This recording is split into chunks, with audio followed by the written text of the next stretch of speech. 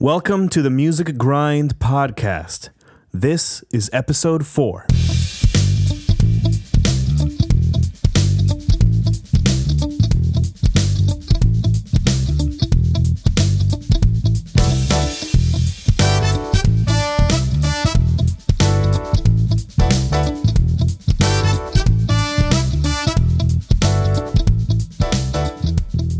Welcome back, everybody, to The Music Grind. My name is Tito, and this is the podcast where I talk to pro musicians to get a kind of a quote-unquote day in the life perspective on what we do, on the work that we do, and what our lives entail, just to give you an inside view.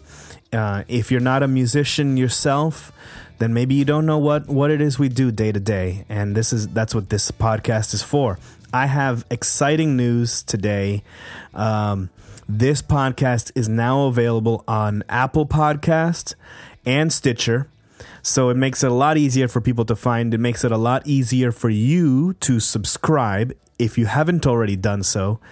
Like I said, it's a lot easier. You can just go click subscribe.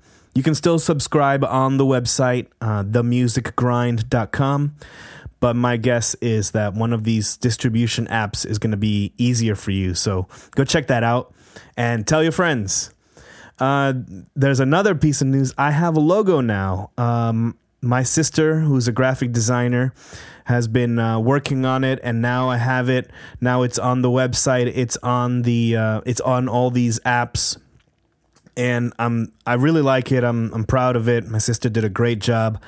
And you can email me for her info. She is a graphic designer for hire, so I'll send work her way. There is more distribution coming. I'm trying to get on Spotify and whatever else is out there in the world. Today I have my friend Joe Cosas, or as I like to call him, Joe Cosas. Joe Cosas. And if you're wondering why I'm pronouncing his name so strangely, just wait. We actually get into it later on in this in this interview. When I started calling him that, he was kind of flustered, and maybe when he listens to this, he's gonna just put his face in his palms, shake his head, and just be incredibly annoyed at me.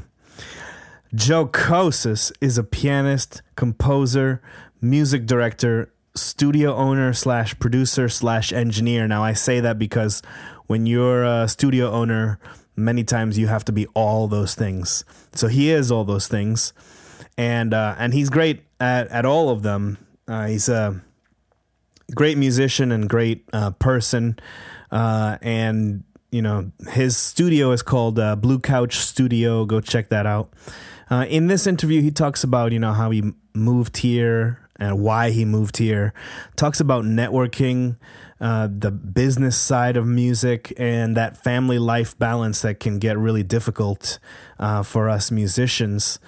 And one of the things that I've noticed with my experience and talking to other people, that networking is really the biggest thing. You'll see his story, or you'll hear his story, how he met this person and that brought him to this spot, or either physically, here in Tampa, or a spot in his career, and that introduced him to the next person, and then it introduced him to the next person, and so forth and so on. And that arc is so true for all of us, and I really love his story for that.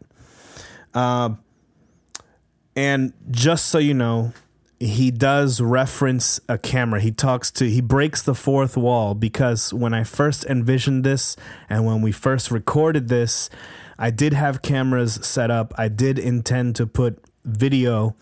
I'm not doing that right now, so I just took the audio from that video, but he does break the fourth wall because he's a crazy kind of guy. So just, if it sounds weird, like he's talking directly at something, he's talking to you, the listener, or in that case, the viewer. So without further ado, here is the interview with Joe Cosas.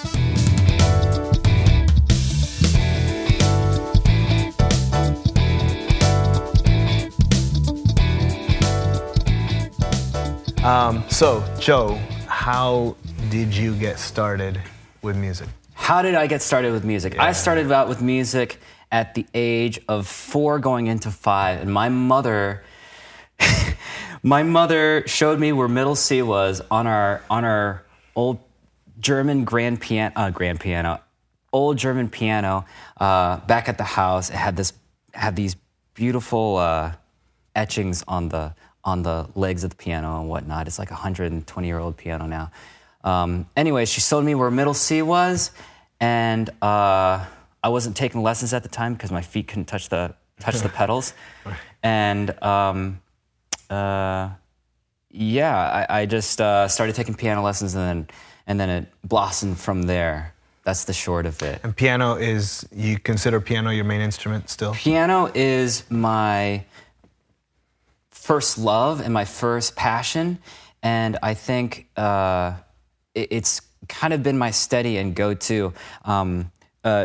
Since then, I've developed a love, liking, and passion for other instruments, but it's generally speaking, it's my main. Cool. Did you go to school? Did you study college? I mean, obviously, right, high school. Yeah. Did you go to school for music? Yes, I did. Actually going back to high school, and I see a lot of similarities between my peers and also a lot of the students that I have growing up who continue to be aspiring musicians. That is their high school. Their high school curriculum looks very just like a college music curriculum, where it's like all music classes and then like whatever extra general education stuff that they need to graduate. And then I studied I went to Berkeley for a summer session, and then I went to the University of Missouri of Columbia. The University of Missouri of Columbia. In Columbia, Missouri. Okay. And it's the state school there in Missouri, and I studied music there. Music, everything. Like my interest changed, and I got involved with a lot of bands and whatnot. Okay, so who was? Let's go with your main instrument. Who were your top 3 influences? Instrumentalists, or actually any instrumentalist. Any instrumentalist. Yeah, top 3. Page McConnell, Ben Folds 5. And somebody else. Victor Wooten. Victor Wooten, okay. A bass player. Wow, that's crazy. It usually doesn't take me that short just to like rattle them off. Well, I mean, if they influenced you, then you'll know. Yeah, I think so. Like for Page McConnell, I was more fascinated with the band Fish, and I was fascinated by how.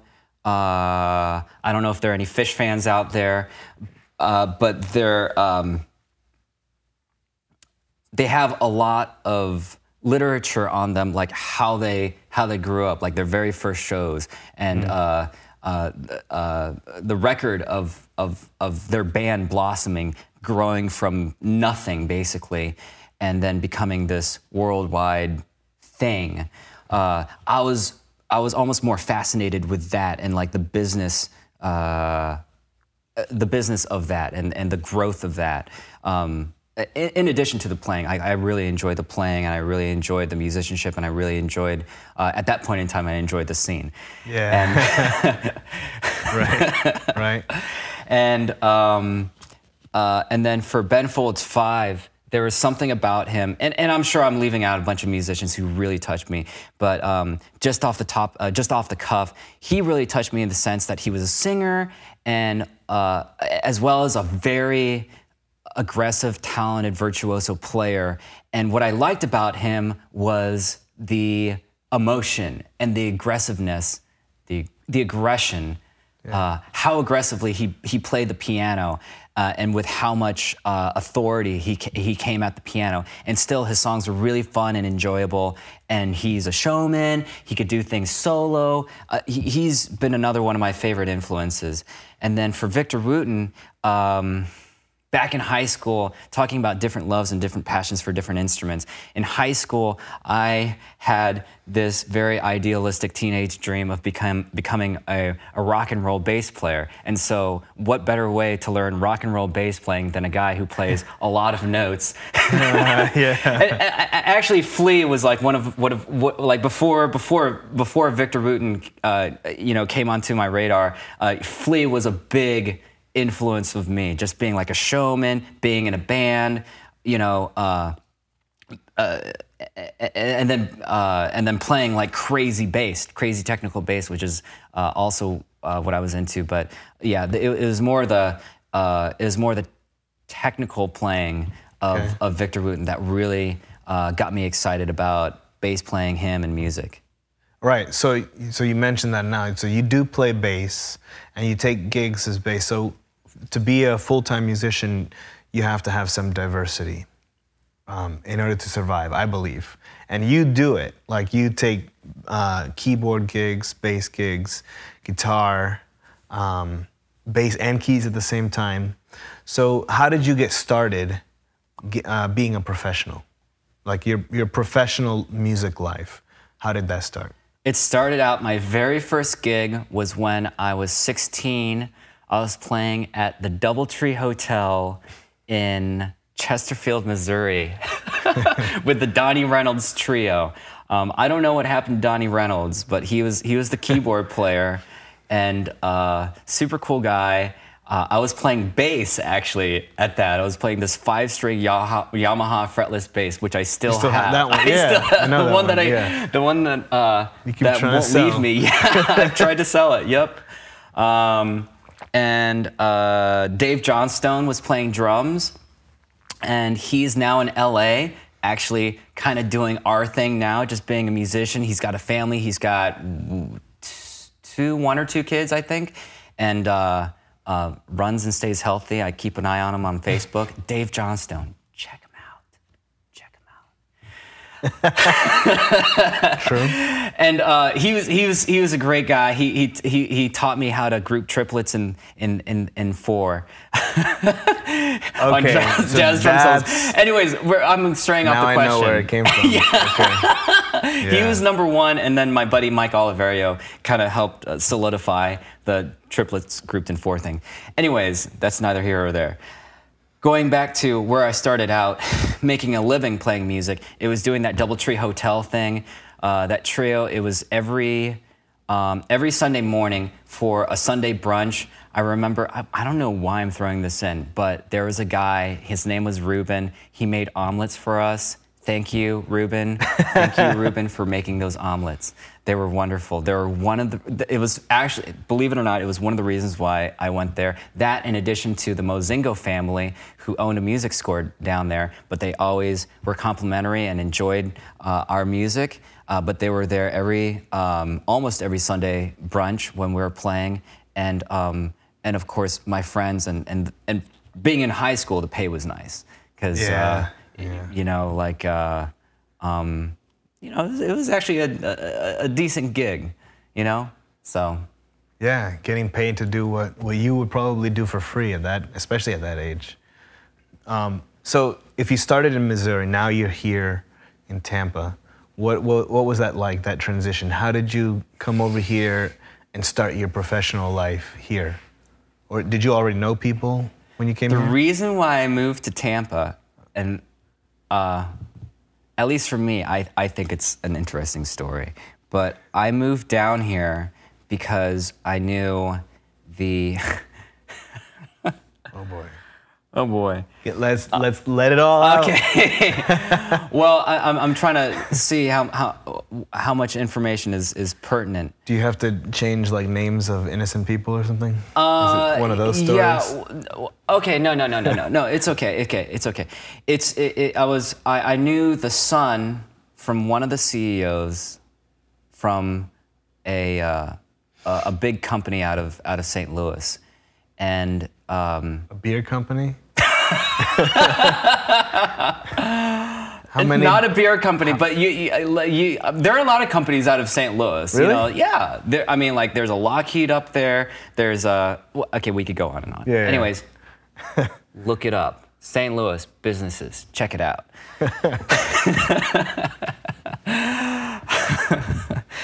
Anyways, he had some budget, and his family had some budget to play around with. They ended up buying some land just north of Tampa, and ended up building a studio, a 5,000 square foot studio, state of the art. New. It was a new build. It was a new building, and 24-foot high ceilings at the highest point, and it was something for me to be a part of, like coming out of college, and I moved down here to be in that band. Okay. That band didn't end up panning out, but the run of it was that building was built for us to rehearse in there, for us to record in there, which we did. We rehearsed in there, we recorded in there, we threw festivals out there, so we threw parties out there where people would camp on the property, and we would have bands play there as well as our own band, and then we also lived out there on the property as well, and that's what brought me down to the Tampa area. So you basically coming down for you as an individual, you in effect created your own network. So when that band broke up, you still knew some of these people, and now you had some foot in the door here? Yeah, so the guitarist in my band, actually, I just was hanging out with him 2 days ago. He was shooting photography for one of the current bands that I play in, and he's still got a band going on. He was best man at my wedding, so we keep in close touch. We've got a lot in common, and I still keep in touch with him. As far as networking is concerned, when I came down here, I started needing to network with people. One of the first jobs I got down here was playing at a church, and then that started the whole networking thing. Yeah. And then the more my band started to play out, that is the band, it was called Middle Rhythm Session. And True. If you're wanting to look that up.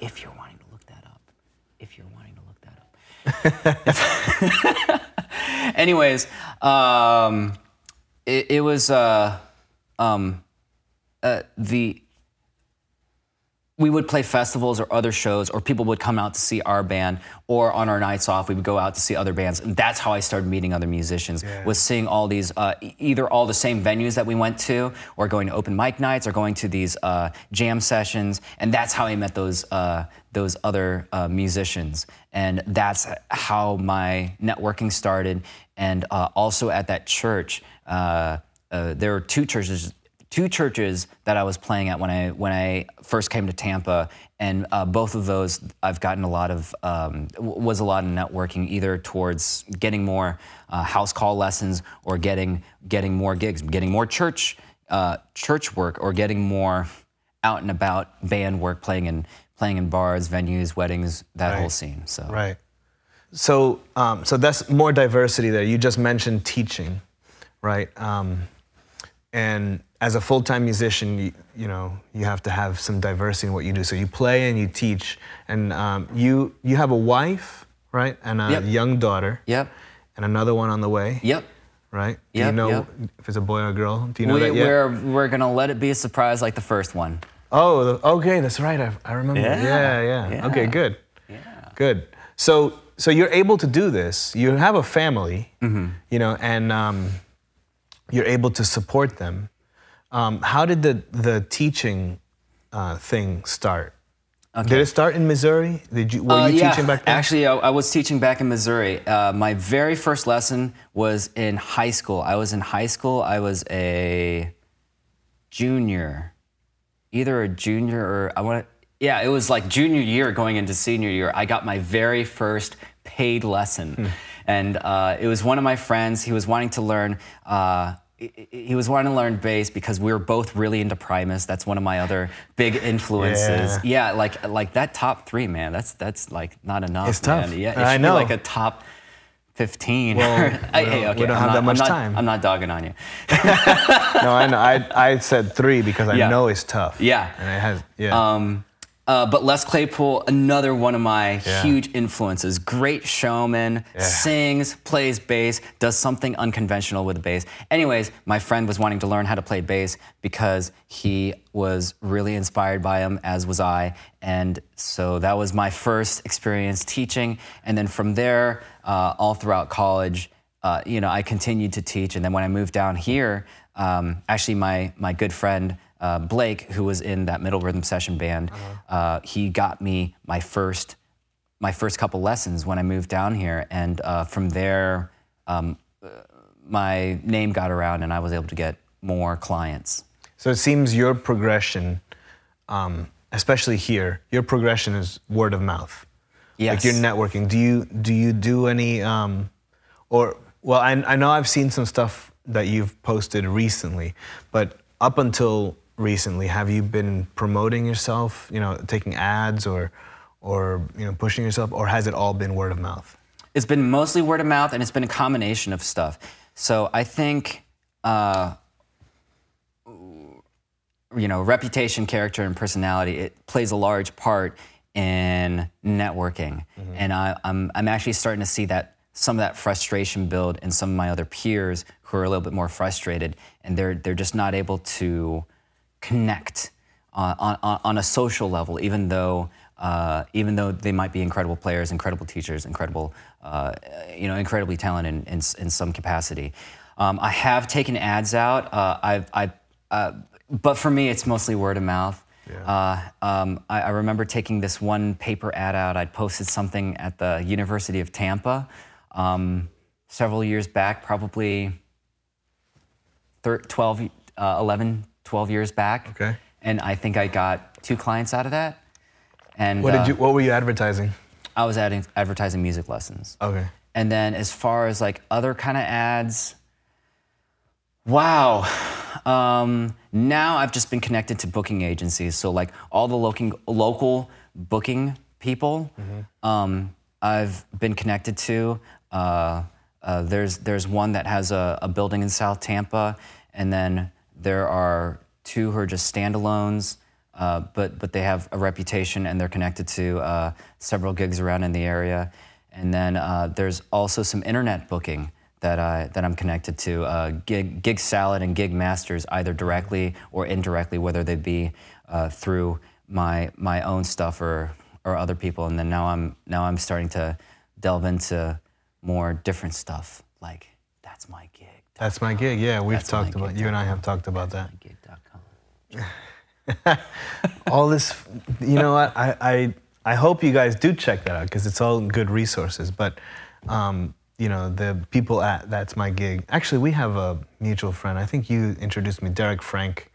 Oh, yeah. Had an article on That's My Gig, and it was a really good article, actually. Yeah. So let's see. So now you're playing, like, I can kind of see, as you're telling me your story, kind of a progression, where you came here almost with nothing. Is that a fair description? Like, he built that building, and here's this band, but you were dependent on that.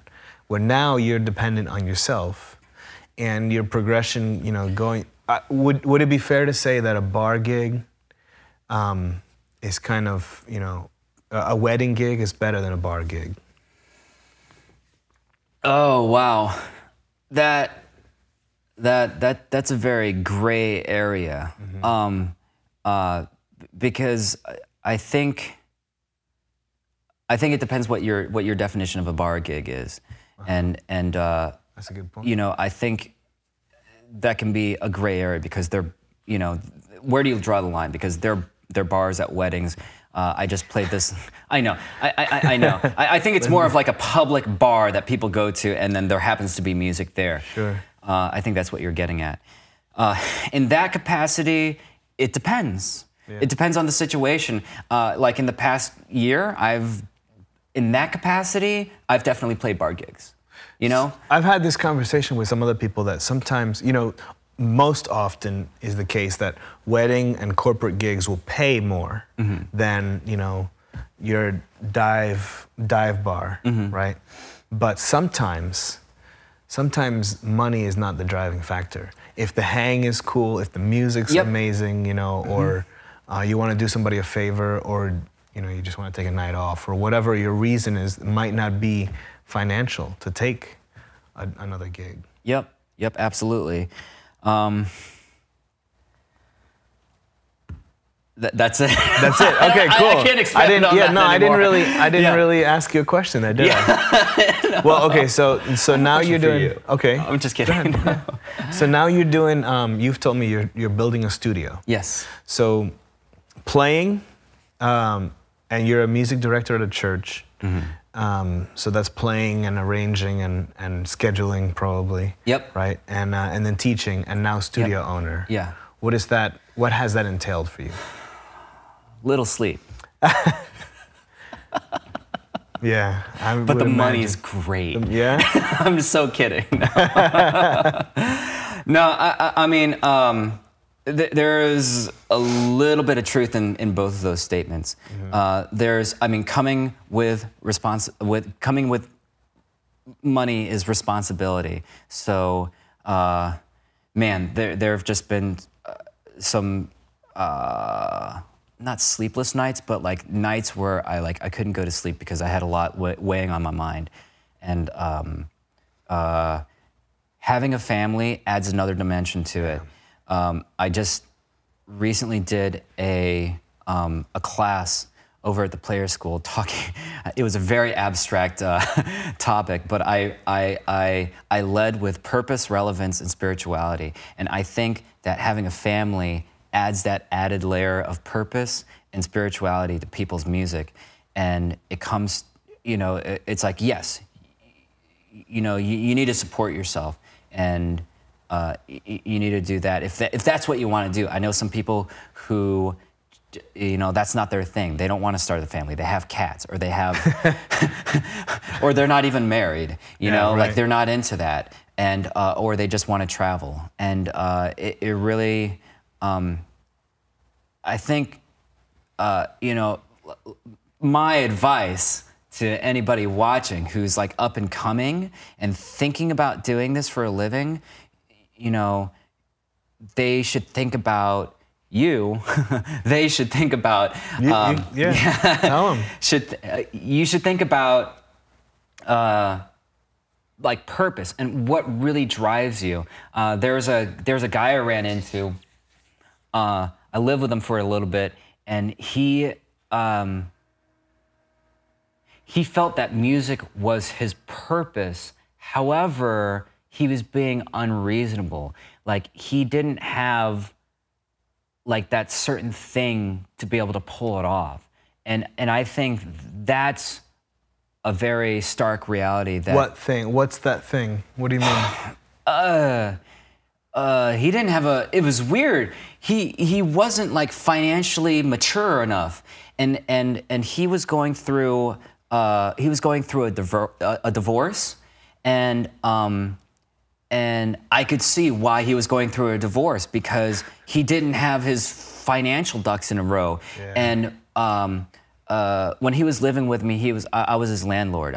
He was paying me rent, and he, you know, one month he gave me artwork for. That was the rent? Yeah, for rent, because we found out what the value of the artwork was, and I'm like, oh, well, it looks really good on my walls. And because we're friends, he was like, well, why don't I give that to you for rent, because I can't make ends meet. I'm thinking in the back of my head, I'm like, dude, like, you know, there are certain, you have to live life on life's terms, okay? So yes, you need to feed yourself. If you want to stay alive, you need to feed yourself, you need to clothe yourself, you need to shelter yourself.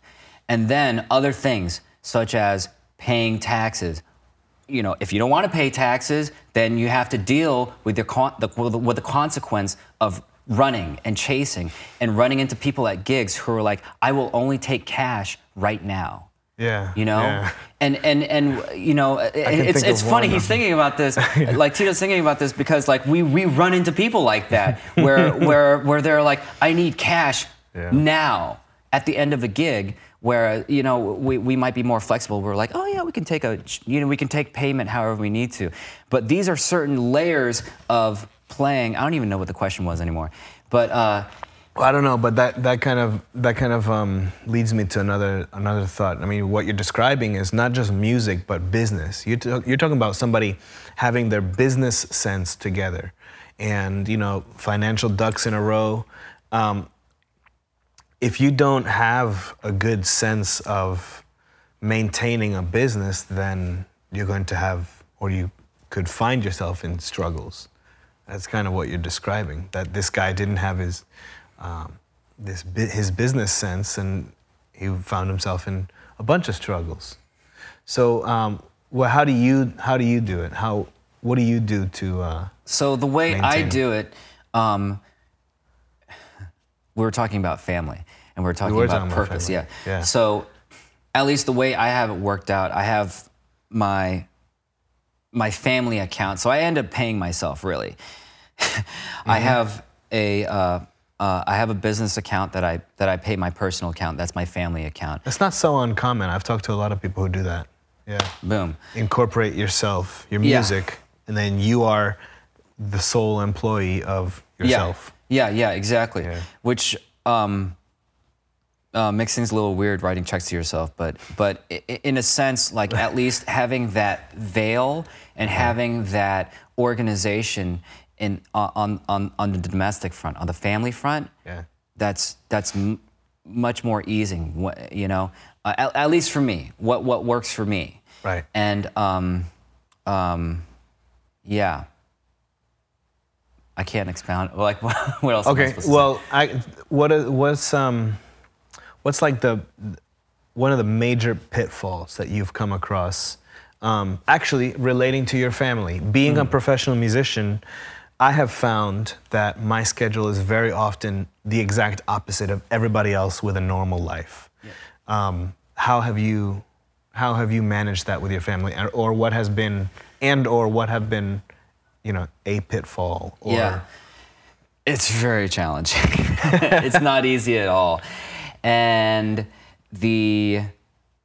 that's the challenge. That everybody wants to hang out when we're working, and that's the life of a musician. You like we make money on Memorial Day, and people want to go out on their boats and hang out in the sunshine on Memorial Day and listen to music. Right. But it's us that they're listening but it's to. Us. Yeah. It's or us. New Year's. Yeah. And yeah, exactly. So that's our job. Although, have you ever had a Thanksgiving gig? No. Oh, I did. You did? I did.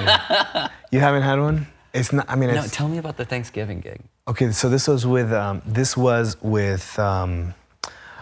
Womack. Right? I've played with her before, and it's not as often these days, especially. But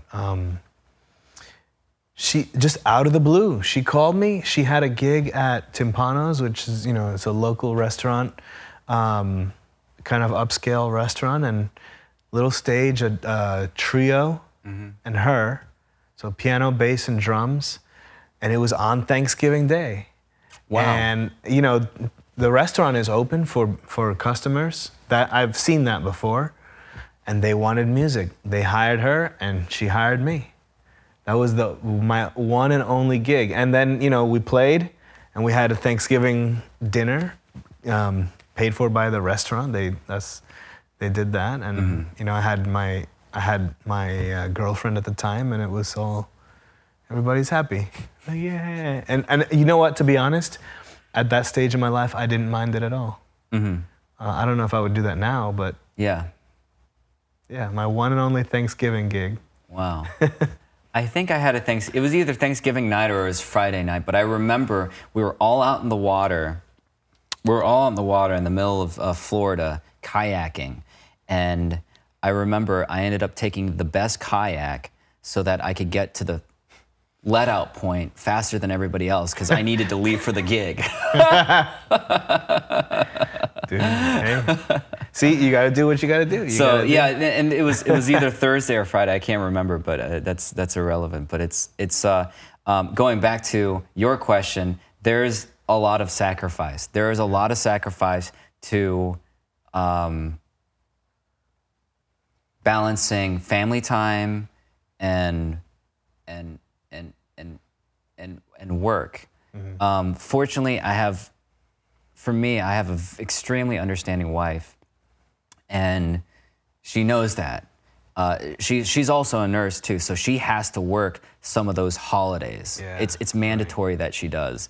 That she works like half of the holidays or something like that, and you sign up for them at the beginning. Sure, she signs up for them at the beginning of the year. Right. And so like New Year's is not really that big of a deal because she'll just work or something like that. We'll work something out. Right. And but there is that fine balance. They do say happy wife, happy life. Yeah. And I think there's truth to that. And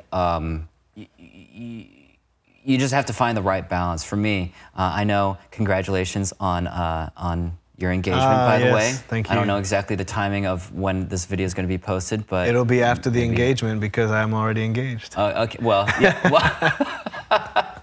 Well, I'm talking about like the actual marriage. Yeah. I don't know when this is going to air either. I don't exactly know, but we have a date in mind, and so that's part of. I mean, I'm asking also not only for viewers, but I'm one of the viewers. In that sense, like, how do you do it? How do you do it? How do you balance that? Because that is it? You know what? That's a reality that I'm gonna have to. Man, it is hard.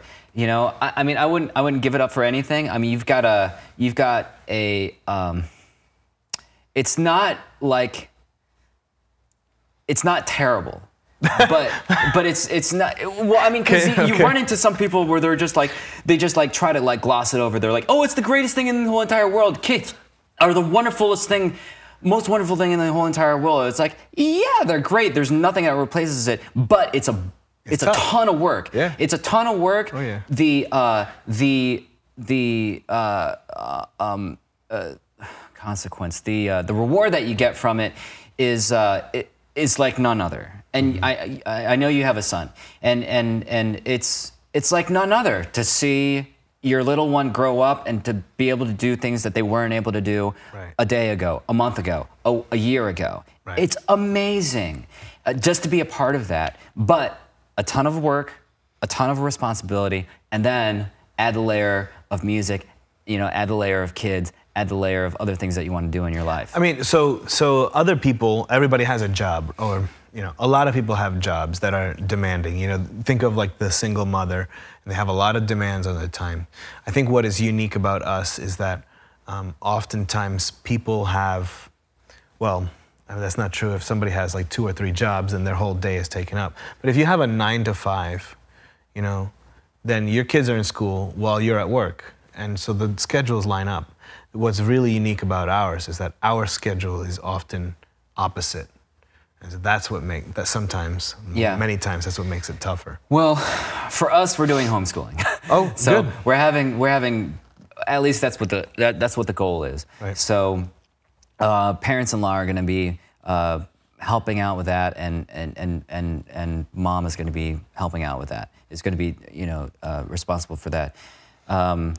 For me, the whole 9 to 5 thing, I still do stuff during the day. And then in addition to that... Okay, what's your typical day? My typical day, for a musician. I know you're building the studio, so that's taking up a lot of time, but before the studio... Okay, I can actually split it up in 2 parts here. Okay. So Monday, Tuesday, Wednesday. Generally speaking, my Monday, Tuesday, Wednesday mornings and early afternoons are either meetings, whether they be spiritual meetings. I'm really involved with drug and alcohol recovery type stuff.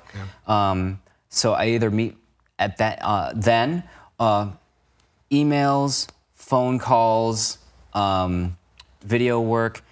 It's a Monday today, and it's we started in the late morning, going into the early afternoon to do this, and that's what my Monday, Tuesday, Wednesday mornings, early afternoons, and actually with the whole general contractor building studio thing, it's become my studio time.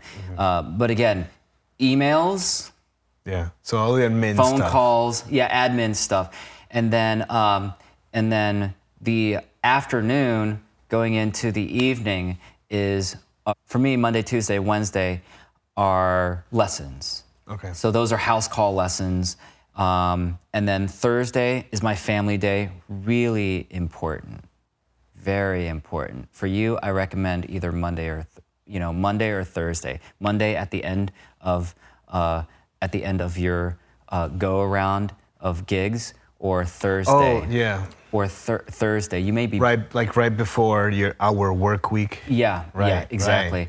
Right. Okay. Or Thursday, but like not like the entire day. Mm-hmm. The day, the moment you wake up. And I'm not perfect at this either, just to be completely honest.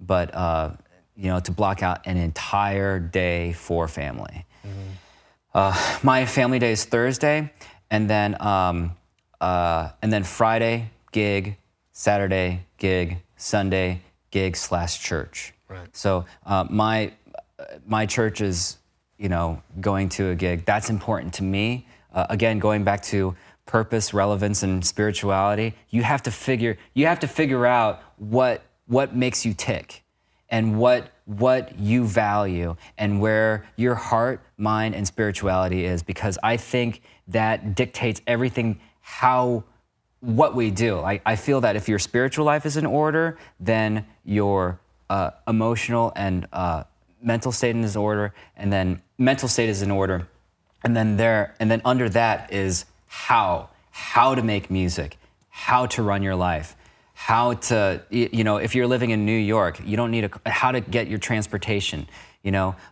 car, all that stuff will come into play. It will fall into place if, in my opinion, if you have your spiritual ducks in a row. I agree with I agree. We've had these conversations before. Yeah. So what's next for you? The studio's next, and you're Yep. working on getting that finished. Mm-hmm. What are the next moves for you? The next moves for me is to get the studio finished. Honestly, right now I hit a snag, and I am working through that challenge right now. And as I mentioned before, it kept me up for several nights, and I'm working through that right now. But for the future, for me, my goal, and I haven't been perfect at this, is just to be more efficient. And it's just to, I've done some things, say, in the past couple months, where I've gotten some good feedback. And one of my friends who plays with bigger artists, he told me the most satisfying thing for him after a gig is getting a heartfelt thank you from somebody, and not a really shallow, like, oh, you did a good job tonight, or like the music was wonderful, whatever, and then you part your ways. But this past Friday, I had one of my former the parents of somebody that I taught come up to me and gave me the most serious, heartfelt thanks that I've ever had recently. And so I'm going to be connecting with their son later, and hopefully doing some studio work with him. Cool. But that's touching. So doing things that are more impactful. Mm-hmm. There's a video that I did. At first, it was the Whitney Houston video, one take video that I did. How will I know? YouTube, Joe Cosas. Check it out. That was going to be my next question, but okay. But like I'm having old friends reach out to me, being like, "Oh, that was great," or like my nephew and my niece, they love the video. They won't stop singing the song, which is great. Like that is what's really touching to me.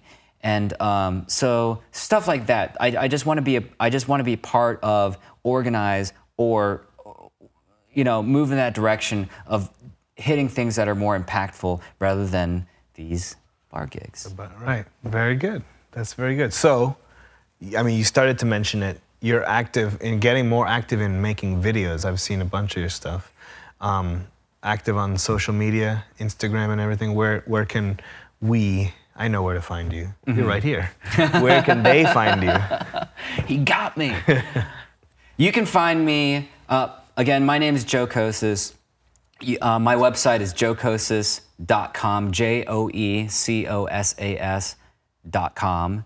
And you can find me on Facebook. I have both a music page. I have a personal page that I post a lot of stuff on. I have an Instagram, Joe Cosas, and Facebook, at Joe Cosas. Joe Cosas. Yeah, at Joe Cosas. Okay. Twitter, Joe Cosas. Okay, everything. I wanna tell this story because oh gosh, you have over the years. I've known you for many years. I'm so not ready for this. I've known you for many years, and I'm proud of the fact that I've convinced everybody to call you Joe Cosas. No, but not like that. Right, and not like that. Not so like I'll that. tell the story. So our mutual friend, Jens Sweeting, this is how I remember it. Our mutual friend asked me, he wanted to record some stuff, and he asked me who could record. I said, well, I have a friend, Joe Cosas, and he said, okay, so we went over there. And as I remembered, he kept saying, Joe Cosas. He kept calling you. So now, it's not just at Joe Cosas. It's Instagram, right? At Joe Cosas. Yeah. Joe Cosas. And you kept so getting upset. All the local musicians are saying Joe Cosas. You kept getting upset, but it's I know. marketing. I know. It's like now. Who's this? Yes. Joe Cosas. Sheesh. Oh gosh. Are you still upset with me? No, I'm not. Okay, I've gotten over it. Thank you, sir. Yeah. Thank you, sir. But it really is. This was it. This was just, you just wanted to get this on camera. I love, oh man, should I tell the story about the video crew? This is a story I tell, I've told a bunch of. The Blackwell shoot? Yeah. Oh my gosh. Okay, it's going there. Okay, well, so it's not much. He has a video with John Blackwell and oh man, who else is Jose Valentino. Doctor Jose Valentino, the great Jaylon King out of LA, and good old John Blackwell, who's currently in the hospital right now. Thoughts and prayers would be appreciated. But he used to play drums for Prince. Right. So he did that video shoot, which you can find on his YouTube channel, and he hired me to mix and record the audio, and then he had a different video crew. So I remember I was putting up the mics on the piano. You were there warming up. I was setting up mics on the piano, and this guy, the video director, Brian, that's right. He comes up and talks to you. Oh well, Brian Satchfield. Check out DMS. Digital Media Services. That's the name of the company? Guy. Yeah. I'm going to check them out. Yeah, it's good. It's good they stuff. did a good job. Yeah. They did a really good job. So he's talking to Joe about, well, we want to put this camera here, the camera there. So this is the early morning, right? The beginning of the day. And so I let them finish. I let them finish the conversation. I said, actually, he prefers to be addressed as Joe Cosas. And the rest of the day, I didn't tell it to everybody. The rest of the day, the entire video crew. Yep. The entire video crew and everybody in the house, Joe Cosas. And I am so proud of that.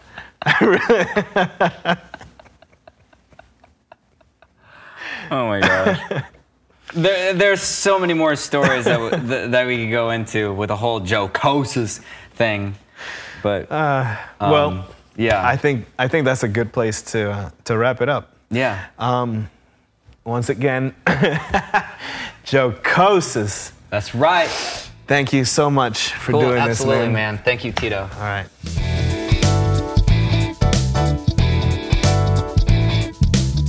Well, there you have it. The high energy, inimitable Joe Cosas.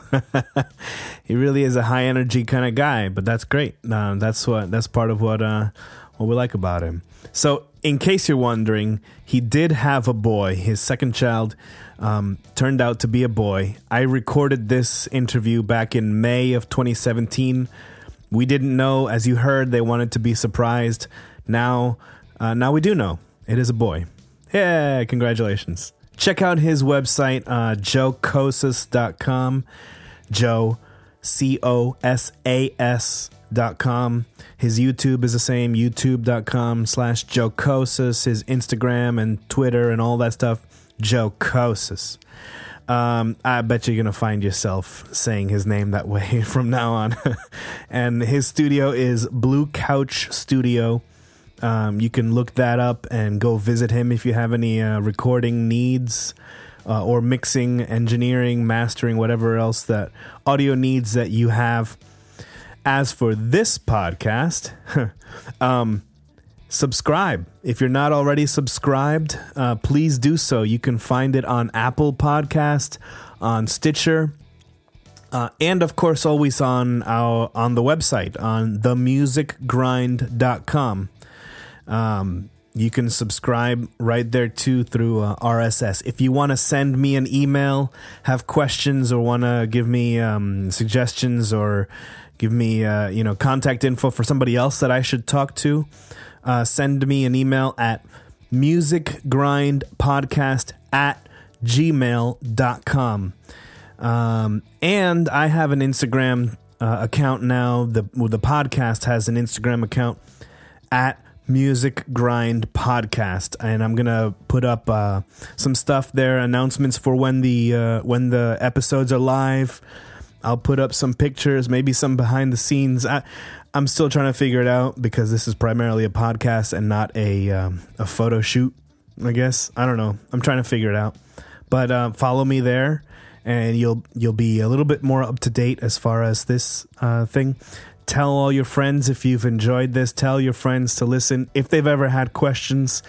If you're a musician and you've ever had difficulty explaining what you do, tell your friends to listen to this podcast, and maybe that will help you explain. I hope so. Or just tell them to listen. Who knows? Whatever. Well, anyways, that's it for today. Everybody out there, stay well, and thanks for listening.